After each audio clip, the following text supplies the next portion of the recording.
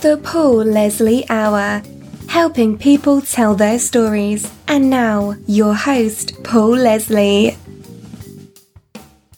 Hey, it's me. Thank you for joining us here on the Paul Leslie Hour, the show of dreams and stories, some true, some fantasy.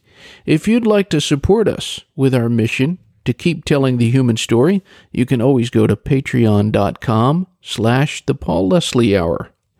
On this particular episode, we're joined by a remarkable songwriter, singer, musician, record producer, and I have to say, he's got a heck of a name. I like this name very much. Rafe Van Hoy. I'm going to tell you a little bit about him. He has done a lot in music, and some of the songs he's written have been recorded by the greatest artists and acts of all time: George Jones, Tammy, Wynette, the great Oakridge boys, Michael Martin Murphey, Brooks and Dunn, Reba McEntire. He's worked in just about all styles of music. He landed his first publishing contract at 17 years of age. In the next 7 years, he became one of Nashville's new emerging songwriters with 10 number one songs and as many top 10 singles, along with nearly 200 cuts by other artists. Rafe Van Hoy, thank you very much for joining us. Thank you very much, Paul. Thanks for asking me to be here. It's an honor, believe me. So where does the Rafe Van Hoy story begin? Where are you from? I'm from Bristol, Tennessee, East Tennessee. Actually, I grew up in Bristol and outside of kind of out in the county, a little bit about 8 miles south of Bristol. But yeah. Was it always songwriting? What in particular got you started in music? Well, what happened was I've always liked music since I was pretty young, drawn to it, and, played some instruments in grade school and got in the band when I was in junior high. But when I was 10 years old, my grandmother had a little student model guitar with nylon strings, a little Decca guitar, which they still wish they made because they're great guitars to learn on. And I don't know if there's any around that are like that for young people with small hands and stuff. But anyway, I used to play with it when I was at her house, and she said, do you want to take that home and play with it? I said, yeah, I'd love to do that. And she says, well, I don't play it. It was given to me and I don't play it. It's just in the corner there. Take it home and mess around with it. So I took it home and fell in love with it immediately. And as my dad used to say, it became like an extension of my body. I didn't go anywhere without it. And then I started watching, my dad found some shows on educational TV with a woman named Laura Weber. And I used to watch that to learn how to, thumb, finger, kind of very basic finger style picking and chords and all that kind of stuff. And I just took to it really quickly and easily. And, I knew that that's what I wanted to be doing is playing guitar. So that's all I did every day from then on.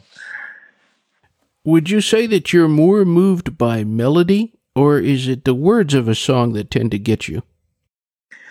In the beginning, I listened to songs, what I thought I was, my judgment on songs was way different because I judged them on listening to the entire record and the sound of the record and elements of the record sound, As I got in the music business, I started learning about songwriting. And so I started learning more about lyrics because especially country songwriting in Nashville, there's a heavy emphasis on the lyrics. There's a lot of pop records and songs that the lyrics are more about what they sound like, and some of them are not so worried about what the meaning is, and some people don't even know what the meaning is, and they'll admit, Stairway to Heaven, what does that mean? So and they go, well, I like people to make up their own interpretation. So that's kind of where my head was at. But after being in Nashville, very quickly, I realized being around songwriters that they had a whole different view of lyrics and the content of that. So in the beginning, my emphasis was on the music, the melody, the chord structure, progressions, and all of those things. But as time has gone on, I still love the music and the melody because I think the melody is what people remember most. That's something they can whistle or hum and makes it sound like a hit. But as long as if you've got a hit melody, why not put some lyrics to it that have some meaning, you know? Not that every song has to be a heavy meaning or clever. It can just be fun, but why not make it some words that have something to them, you know? So as time has gone on, I've gotten more and more and more into lyrics to where now when I write, I really don't write with an instrument that much. I'll just get ideas and start typing lyrics down in my phone or on the computer.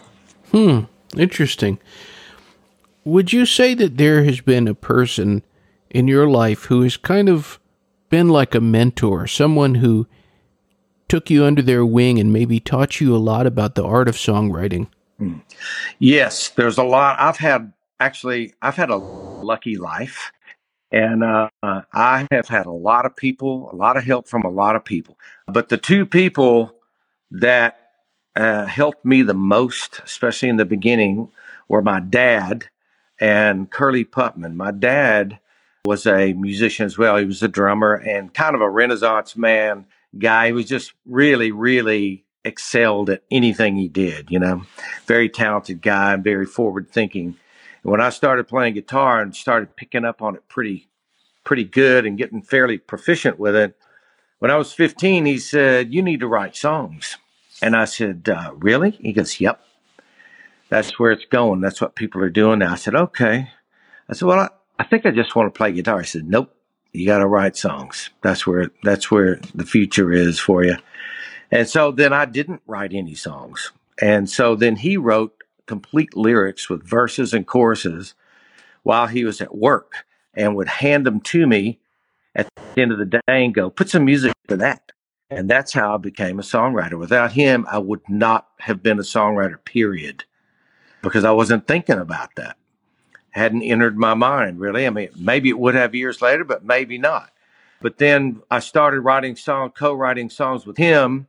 And then he said, we need to go to Nashville and meet people and play our little primitive tapes and all that sort of stuff. And they were good as we could do with home stuff at the time, you know, but they weren't really commercial. But I met a man named Curly Putman, who is a legend master songwriter who wrote Green, Green Grass of Home, My Elusive Dreams, DIVORCE with Bobby Braddock. And He Stopped Loving Her Today, many, many, many other hits. And he was, you know, well-respected, great songwriter in Nashville. When I met him, he took me under his wing and he said, you need to make my publishing company your home and just show up every day like you're going to school and learn from my writers and other writers and just figure it out. And so he became my second mentor. So without my dad and Curly Putman, none of anything that I've had happen in the music business would have happened. And Curly opened the door that led to every other door after that. So interesting. So you could say your very first co-writer was your dad. That's right. Exactly. Now, I'm just curious, do any of those songs survive? You know what? I have those on reel-to-reel tape somewhere. I haven't listened to them in a long time, and I need to. I'm kind of afraid to, in a way. I mean, I want to listen to them, but I get so critical about stuff I do. But I want to listen to them. I need to get them transferred on a format that I can play, because I don't even own a reel-to-reel tape machine anymore, you know? And those tapes don't last forever. The oxide falls off of them. So I need to preserve those in some way so I can at least hear where it all started, you know? Your time with Curly Putman, was he a guy, I mean, as you were saying, one of the greatest writers who ever was? Right. With that being said, was there any ego to him or anything like that? Not really. You know, he and I met Bobby Braddock through him, and through Curly, I wound up being a Tree writer, which became Sony now. But back then, Tree Publishing, a couple years after it was already the biggest independent publisher in Nashville, but a couple years after I went to Tree, with Curley's company, it became like the hottest publishing company in town. And it was just unbelievably crazy how much activity was around that building and that publishing company. So without Curley, I would not have been there. But Curley and Bobby both are pretty much devoid of ego. They're just the nicest, normal people in the world. Of course, Curley's no longer with us, but both of them are been my dear friends my whole adult life. I'm wondering if you could possibly play for the listeners out there maybe one of the songs from that era of your life. Let's see. I could play one. Actually, I could play a song that I wrote with Curley. I wrote several songs with Curley. I had no idea when I met him that he'd become one of my dearest friends, like family, and also a co-writer, that we would have songs recorded and all of those, success with. There was a song that Curley and I and Don Cook wrote one afternoon while we were waiting to go to a party. And it was late in the day. We were in Curley's office. And we started kicking around some ideas. And this was a song, one of the songs. We wrote two songs, actually, but this was one of them that wound up being recorded by several people. It was a single by T. Graham Brown that hit, it went very high on the charts. It might have been number one, but if it wasn't, it was close up there somewhere. But it also got recorded by Kenny Rogers on his Gambler album, which was like an unbelievably successful album. Getting an album cut on that record was probably equal to having a single on some other artist, because it sold so many copies. I mean, few years after it was out, it was at 10 or 12 million. And then I ran into Peggy Butler, who's the widow of Larry Butler, who produced the album. And she told me that to date it has sold 35 million records. So that's pretty good piece of luck there. And also Kenny Rogers, of course. It's just an honor to have a song recorded by him anyway, because he's such a great singer. But anyway, this was a song that we wrote that afternoon. It was also recorded by Isaac Hayes and Millie Jackson. Wow. Which is really cool to hear them do their thing, because they added kind of a rap thing on the front, a talking part, not a rap, but a talking part on it, and just really put their stamp on it. It's a really amazing version. But anyway, our version goes like this.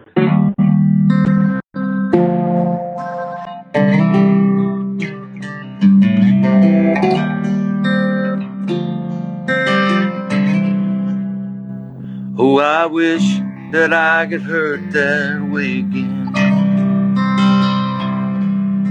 At least I had you every now and then. And in between the sorrow, at least there was tomorrow. And as long as there's tomorrow, there's no end. Oh, I wish that I could hurt that way again.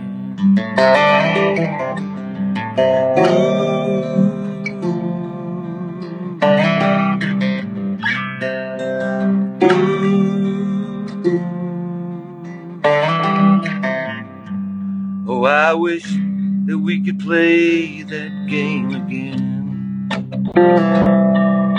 The one where I would lose, you would win. The times you would desert me, how the emptiness would hurt me. But your coming back was always worth the pain. Oh, I wish that I could hurt that way again.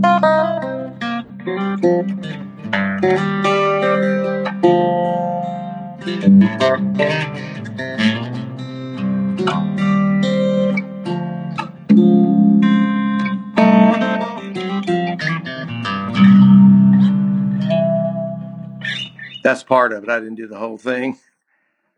That's the body of the song. Man, you're sounding good tonight. Well, cool. Thank you. Hope I'm somewhere on one key. I like to sing in one key at a time. It sounds good. Thank you. Well, just a moment ago, you were mentioning Bobby Braddock, and he was the last guest of this show for the year 2019. And yeah, I listened to that. That's a great interview, too. oh, well, thank you very much. I appreciate that.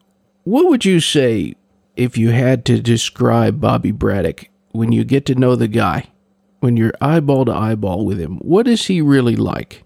Yeah. Well, I know Bobby pretty well because, after we first met, we were kind of running buddies, if that's the right term. We did a lot of things together and had a lot of fun together and a lot of laughs.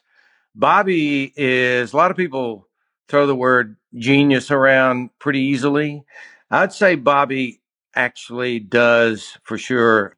Everybody thinks of him as a songwriting genius, and I would say I'd have to agree with that. He's brilliant at the way his mind works. Getting to write with him, just to listen to how his mind works, was really a huge, huge benefit to me, and to see how he thinks, and also get to know him as a great human being. He's funny. He's actually really hilarious, and he's really serious too, and he's really astute about politics and the world, and he's just a really, really cool guy. And as a songwriter, there aren't too many people that you could put. Everybody writes differently, but Bobby would be at the top of the list. There's a song that you and Bobby wrote together. I have to say it's just a fantastic song. One of the great songs would be Golden Ring. Thank you. Tell me a little bit about that song. Well, there's a lot of story to this, but I was 20 years old at the time, okay? And I think Bobby was 12 or 13 years older than me, but Bobby'd already had several hits, DIVORCE, before I even came to town, and he had 26, he's had 26 or 28 songs recorded by George Jones. So he had lots of hit records before I met him. But we met and got to be friends, and one morning I happened to be at the publishing company at Tree Publishing, and Bobby came in, and he was supposed to meet Curly there to work on a song to pitch to George Jones and Tammy Wynette. Now, the story on that is they had recently gotten divorced. So, they were basically king and queen of country music at that point. So anything they put out went straight to the top of the chart. George was biggest artist, and so was Tammy individually, but separately, their duets were just, great, and really, really, I don't think anybody could touch them as far as success wise in that era. So whatever they did was great, and they sounded great together. Well, anyway, after their divorce, no one thought they would sing together. They figured they'd record individually, but not as a duet. And they decided to do one more duet album. And I really wasn't aware of that, I don't think, but Bobby knew that they were recording the next week. And he had an idea that he got from watching watching a movie called Diary of a Handgun, about how the life of the gun and all the people that it went through, and how it kind of went full circle. And he had an idea called Golden Ring. He wanted to write a song that had a full circle kind of story, same way. And Curly, or had planned on writing with Curly, and Curly lived in Mount Juliet, about 20 miles outside of town, and Curly didn't want to come in that day. So he was there. He said, I just talked to Curly. He's not coming in today. You want to help me work on this song idea I've got for George and Tammy? And of course, the answer was yes. I went, yeah. So we went in one of those they had two little writer's rooms on the bottom floor. And I mean, literally, it was just big enough to get a little tiny spin-up piano up against the wall and a couple of chairs. And there was no windows. One was green with green shag carpet, and the other one was orange with orange shag carpet, or maybe the carpet was reversed. I can't remember, but it was kind of like that Holiday Inn green and orange kind of thing. back then. So we went in there and worked on this idea of his. And Bobby actually carried the he did the heavy lifting on this song. It was his idea, and I helped and I threw in the best I could ideas I had. But it was Bobby was I always tell people Bobby was Tiger Woods and I was the caddy. But actually, that's not true because Tiger Woods' caddy was a professional at the time. I was 20 years old. So I had some success, and I'd written a song called What's Forever For that would become a big hit some years from then. So I was kind of on my way, but I was nowhere near Bobby's league. So anyway, we finished the song in 2-3 hours and argued about the percentage on it because I didn't want to take an equal percentage and Bobby didn't want to give me any less. So we finally came to an agreement on that. 60-40 was as little as he would give me because I just felt like I didn't, usually I'm probably giving you too much information, but usually when you co-write with somebody, it's automatically 50-50, even if they do more and you do less, or you do more and they do less, just because when you write songs, it's always different. It's never 50-50. And as you write over time with people, you'll carry the ball more one time and then they'll do it another time and it evens out. But without their energy there, that song wouldn't have developed like it did. So, but in this case, I thought if this winds up being a big hit, I'm going to feel bad if I'm making the same amount of money that Bobby is, So anyway, and I'm glad I did that, and I'm glad he agreed to that. But anyway, the amazing part of this story is that I think we wrote it on I'm going to say like a Thursday, and I demoed it up in their little 4-track studio myself. I put a little tape down that afternoon. We gave it to Buddy Killen, who was the publisher. And the next day he played it for Billy Sherrill, who was their producer. They put it on hold, and the next week they recorded it. And then 4 months later, it was number one. And it just doesn't happen like that, It would be nice if it did, but it almost never, ever happens like that. So it was a pretty amazing sequence of events and the way all the dots and stars lined up on that. And that song put me on the map as a songwriter and helped my career out immensely. So Bobby is really responsible for kind of getting me, putting me on the road to more success as a songwriter for sure. Would you possibly be willing to play this song for all of us? I can. That'd be awesome. Play you my version. Do you want to hear half of it or the whole thing? Or? I would love to hear the whole thing, but it's up to you. Okay. Well.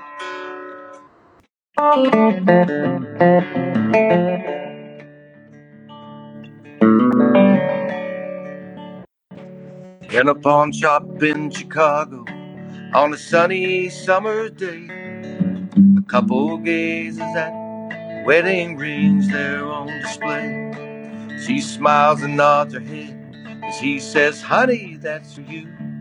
It's not much, but it's the best that I can do. Golden green, with one tiny little stone waiting there for someone to take it home by itself. It's just a cold metallic thing. Only love can make a golden wedding ring." In a little wedding chapel later on that afternoon, an old upright piano plays that old familiar tune. Tears roll down her cheeks, happy thoughts run through her head as he whispers low, "With this ring I thee wed." Golden green, with one tiny little stone, shining ring, shining ring. Now at last it's found a home by itself. It's just the cold metallic thing. Only love can make a golden wedding ring.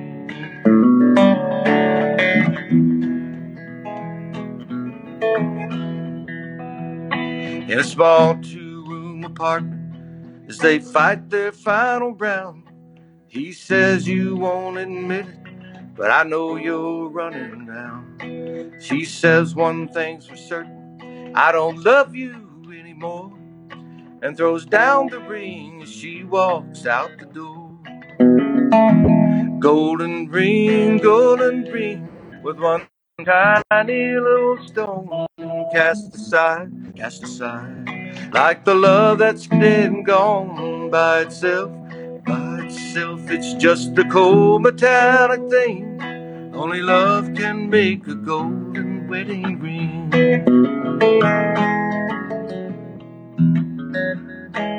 In a pawn shop in Chicago on a sunny summer's day, couple gazes at the wedding rings there on display. Golden ring.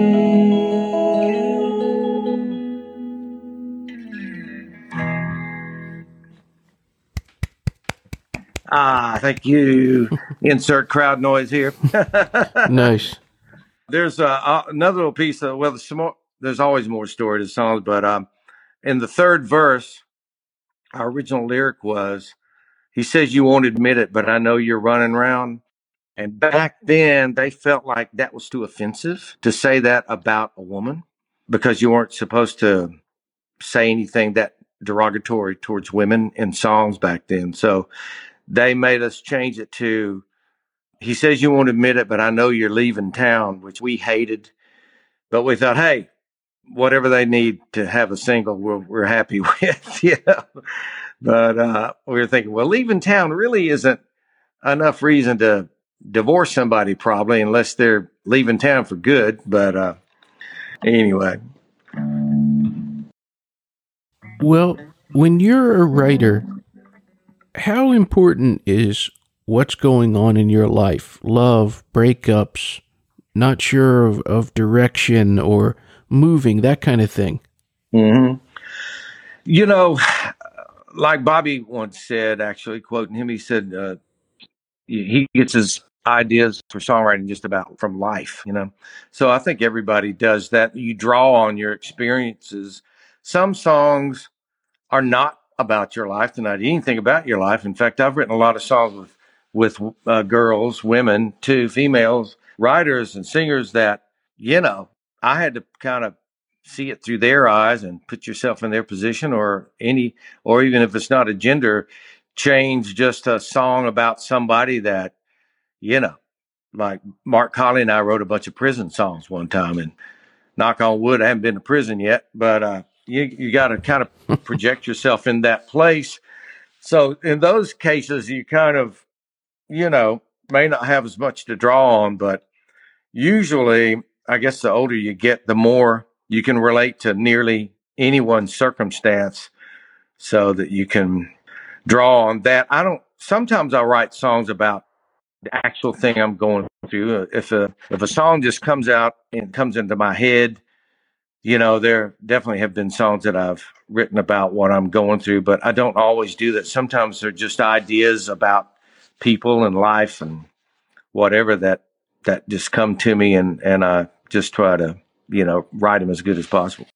You were mentioning that you had listened to the Bobby Braddock interview, and one of the favorite things about that night was afterwards, he gave me a ride in his car, and he was just telling me about different things. And at times I was thinking seriously, and at times I was getting a laugh.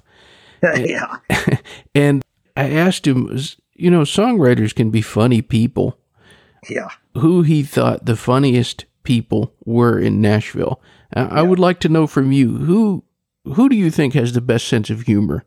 You know, there are a lot of people, a lot of songwriters that could be sit-down comedians, and some could be stand-up comedians. I mean, some of the things they come up with are just unbelievably funny, and Bobby's one of them too. He's done some things, and he and I used to get a little crazy, not in a malicious way, but we used to do kind of crazy things, and things to kind of have a little shock value for people. Like we'd play bumper cars in the middle of Music Row where I'd tap him in the back with his car, and he'd get out and we'd act like we're in a fight and stuff. And it was all just put on stuff just because we were being stupid, you know. But I would say one of the kings of funny was a guy named Roger Miller. And I didn't know him personally, but you could make a book of Roger Miller quotes. And I use some of them in my gigs sometimes talking about them because they're so hilarious. He definitely was one of them. And I know haven't heard all of his things. There was a guy named Grant Boatwright who used to know nearly all of his quotes. But, like one time somebody asked him, is there an R in Warsh? And without hesitation, he goes, well, if they ain't, they ought to be, you know? And it's stuff like that. I was in the room when that one happened. I thought, man, my mind will never work that fast, you know? He's credited with a lot of hilarious things. I think somebody in his band was complaining, or a friend was complaining about a divorce he was going through and how much money it was going to cost him. He says, buddy, don't worry about the money. There's a lot more where that's going. And stuff like that, you know, hilarious stuff. But some Bobby, Roger, there's a lot of other people that are pretty clever. Like maybe they may not be the funniest person every time, but they'll come out with stuff that's just unbelievably funny. I have to think about some other people that I would put in that category. Shel Silverstein was like that too. He was pretty daggum funny. Of course, you know, he was brilliant at a lot of things. Bobby Bear, pretty funny. Don Cook is pretty funny. There's a lot of, I had to think about it, but there's a lot of people that you would put give them a high rating in the comedic department. I was mentioning at the beginning of the interview all of the different acts that have recorded your work, singers and groups, and some of the biggest ones. But then to name just a couple more, you have Fleetwood Mac, you have John Conlee, Leanne Rimes, even Trick Daddy. I would like to know, was there a particular rendition that was made of one of your songs that especially knocked you out? You thought, wow, they really, really did a good job with this. Well, of course, anything that George and Tammy or either one individually did, I mean, you can't beat it. You know, their voices are just magical. So you can't, you know, those are at the top of the list always. That song, I Wish I Could Hurt That Way Again, that Millie Jackson and Isaac Hayes did, that was great. I had several songs recorded by Millie Jackson, actually, and she is an amazing singer. And I think she's still performing, maybe. I've never met her, but I'd love to meet her and thank her, because every song she ever recorded of mine sounds great. And I grew up listening to R&B and soul and you know, the more soulful side of things before I started learning about country music. And that's hits me deep in my heart. I love all of that stuff, that kind of music and that element to it, which more people sing like that now in country than they ever did. But there's a guy named Paul Carrick that I wrote a song with, lucky enough to write a song with, that he put on his album. I don't know if you know who Paul Carrick is, but it's funny because I tell my friends he's like the most famous person you never heard of. A lot of people know who he is, don't get me wrong, but he was the lead singer in Ace that had How Long Has This Been Going On? Oh. And he was the lead singer in Squeeze with Tempted by the Fruit of Another and all the Squeeze hits. And he was also sang with Mike and the Mechanics. Wow. In the Living Years and all those hits, Silent Running, Can You Hear Me Running? I mean, the list of giant, huge, great records he's sung on is unbelievable. But he was definitely one of them. When we were writing together the afternoon we got to get together, I had a chord progression and kind of a little bit of an idea for a melody, and I showed him. And so I put on the recorder, and he said, well, just play the chords and let me mess with it. So I put on the little cassette or whatever, and he's singing along with what I'm playing. just making up non-words, they're not words. He's just making sounds. And it sounded like a hit record without the words. Just hearing his voice making those non-words just blew me away. I'm like, good grief, I'm getting chills all over my arms and up my back. And, I'm thinking, I got to come up with some good words to this, because whatever they are, it's going to sound great, There are several artists that I put in that category. Dan Seals is another one I got to be friends with. What's River 4, which was recorded by several people and eventually a hit by Michael Martin Murphey. The first recording on it was by England Dan and John Ford Coley. And England Dan was Dan Seals. And he was somebody that I got to be friends with over the years and got to play with him on the road a little bit. And we wrote a lot of songs together, but his voice and singing still is amazing to me. I love all of the way he sings.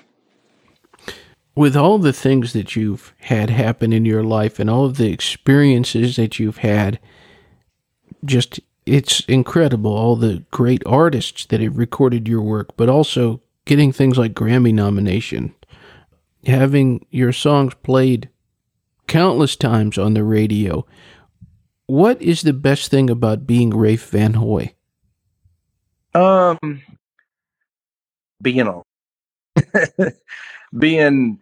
to be around the people that I know and getting to make music that would pay my rent, getting to work with talented, great, nice, wonderful people, make music professionally, because to get to work at anything you love, I think is a dream come true. And I've been super, super, super lucky. As hard as you work and as good as you might be, nothing happens without other people helping you and without a fair dose of luck in there to connect the dots and timing and all of that. So I've been very, very fortunate to have a lot of people help me and a lot of great people help me and be able to work with. And that's my biggest treasure about it all, is getting to know the people that are great people and getting to make music with them and know them personally. I always like to give the guest the microphone at the end, just speaking to whoever might be tuned in. We just never know in today's day and time. What would you say to anyone who's tuned in? I would say, like, if I was giving a commencement speech somewhere at some university, one of the things I would say is, as time has gone forward in my life, I've tried to be grateful and I've tried to be thankful for all the good things that have happened to me and all the opportunities that have happened, whether I made the most of them or not. But looking back, I think as much as I thought I was being grateful, I could have been a whole lot more grateful. And I think gratitude is kind of an overlooked thing that means a lot. And it means a lot to other people when you show their gratitude. And I think that's a good element to have in your life. Kind of changes your perspective on a lot of things and, keeps you from complaining as much, which is always a good thing. Complaining can be a bad habit. But, gratitude, I think, is something that's something I always think of as something that's very, very important, something at the top of the list for sure. Absolutely. I like what you said. You said, as much as I have been grateful, I don't think I've been grateful enough. Nobody's ever said that. I'm not sure you can be grateful enough, actually, I want all the listeners out there to check out rafevanhoy.com, RAFEVANHOY. Rafe Van Hoy, thank you very much for spending time with us. Thank you, Paul, and thank you very much. And I'm going to be a regular listener to the Paul Leslie Hour now. So thank you very much for having me on. You're very kind. I appreciate it. And I hope we get a chance to do this again. I'd love to do it. Anytime you want to, I would love to. Wonderful. All right, sir. Well, have a great night. Okay, you too, Paul. Thank you very much. All right. Hey, bye-bye. Godspeed. The boop, bop, deep bop, a doodly, keep bop, doodly, shop, bop, a dinga daka. Ooh, no, I just get up, like a ponton, cook it to be, a zilla baka, some fucking donk, bunch, good look on the good loop, boodly, boom. Goodbye.